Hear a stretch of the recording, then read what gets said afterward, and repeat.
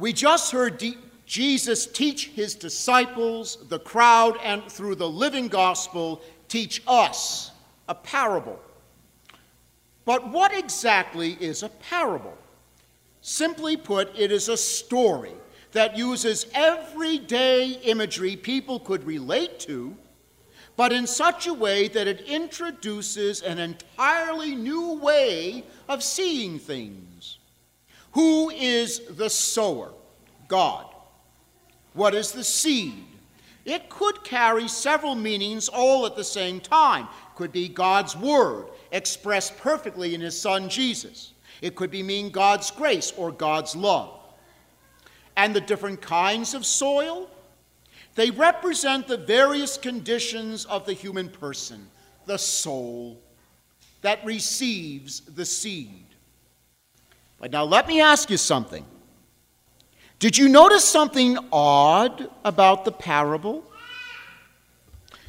If Jesus were here today, no farmer would ever hire him to tend his fields. You know why? Because in the parable, the sower does not go up and down, nice, neat, tidy, cultivated fields that have been turned over and all prepared to receive the seed. The sower doesn't go and very efficiently and economically plant each seed in order to bear the optimum harvest. Oh, heck no. This sower does what? He just walks about flinging seed all over the place, liberally scattering it around, knowing full well it's going to land on all kinds of soil. So why such an extravagant waste of such a precious commodity? Well, we'll get to that shortly. Jesus mentions 4 types of soil. A path, ground beaten down so much, packed down so hard, it even repels rain, kind of like the roads in Wyoming in summer, huh? Rocky ground that is shallow, providing little for the roots to cling to. Thorns that suck all the nourishment out of the soil and choke the seed. And finally, rich soil. And Jesus then concluded, whoever has ears ought to hear. Why such an adamant warning? Jesus is making 2 points. First, the sower, God, is not like any farmer. God knows full well where the seed, his word, his grace, his love is going to land. And from God's perspective, now listen carefully, from God's perspective, no matter what kind of soil the seed lands on, there is hope for growth. Because God sees beyond our failures. He sees beyond our sins. He sees all the potential that he created us to achieve. And that leads to Jesus' second point. The kind of soil one is at any given time in life is never static. It's dynamic.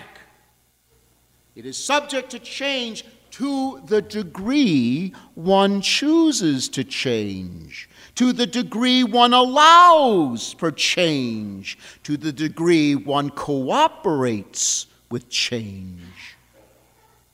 I suspect that most of us at various times in our lives have kind of moved back and forth between being one type of soil or another.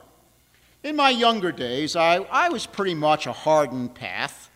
Now, I could have cared less about God, religion, and faith. I was having fun, and God, church, religion, and faith interfered with my fun. God chose to allow his grace, his love, the gift of his Son to come to me, and I chose to let them just roll off, never sink in. When I hit my early 20s, I realized it was time to grow up, time to buckle down, get serious about life. I started to think about marriage, raising a family, buying a home, the whole enchilada. Now, I wasn't opposed to God, religion, or faith at this point. They were okay.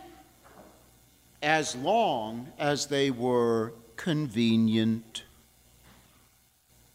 That ring a bell with anybody here? You all better raise your hands because the confessionals are right over there. They had to be convenient. They had to fit into my schedule.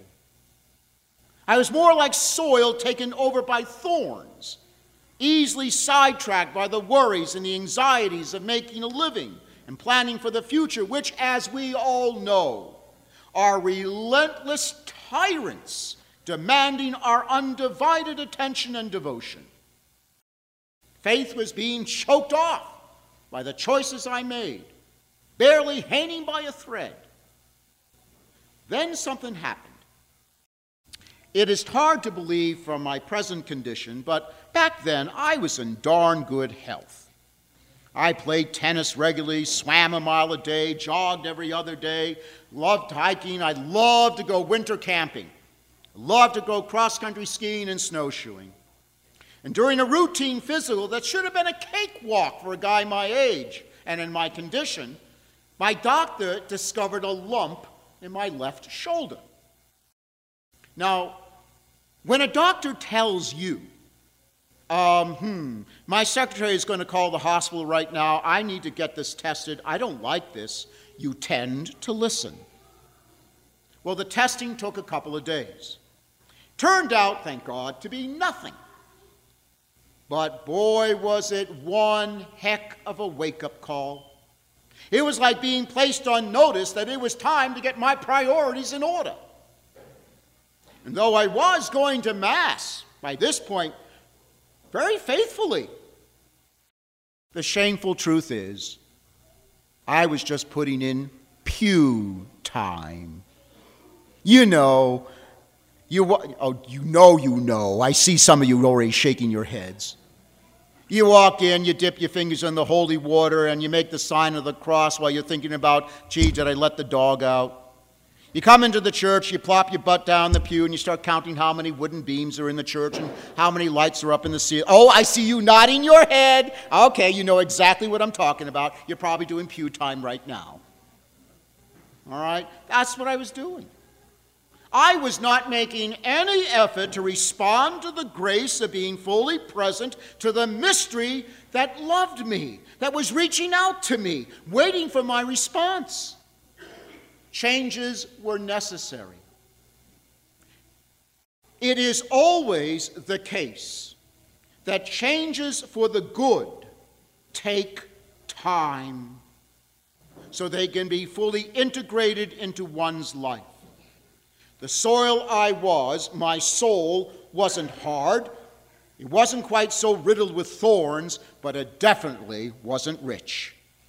It was more like rocky ground, shallow, in need of a lot of cultivation and clearing of debris to allow for more depth, all of which would take time.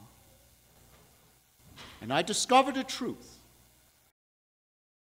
What matters is not looking to the end result, but to be faithful to the process, even if, especially if, there are setbacks.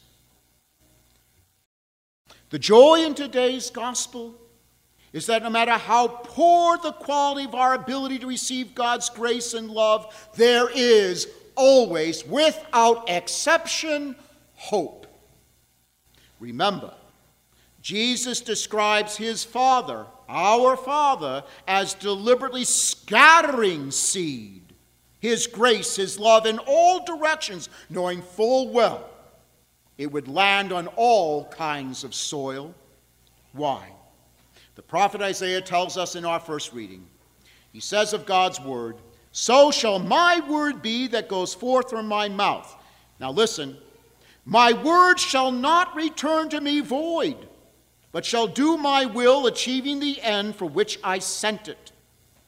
No matter what condition we are in at any given time, even right now in this Mass, the type of soil we are is not predetermined.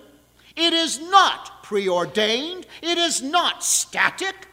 On the contrary, the type of soil we wish to become, the degree to which we wish to be receptive to the transforming power of God's Word, His love, His grace, is completely up to us.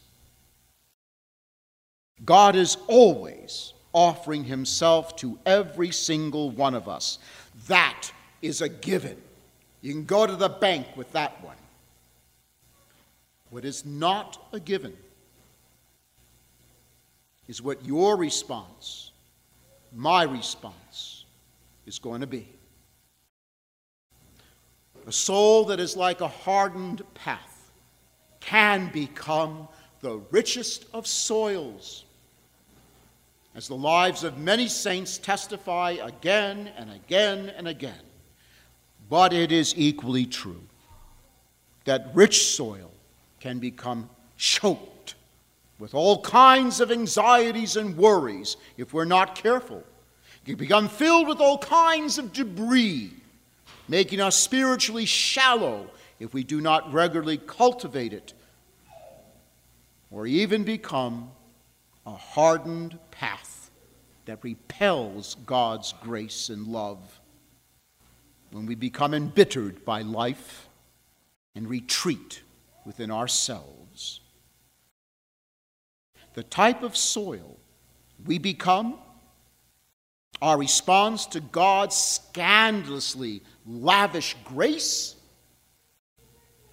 is always our choice, our responsibility.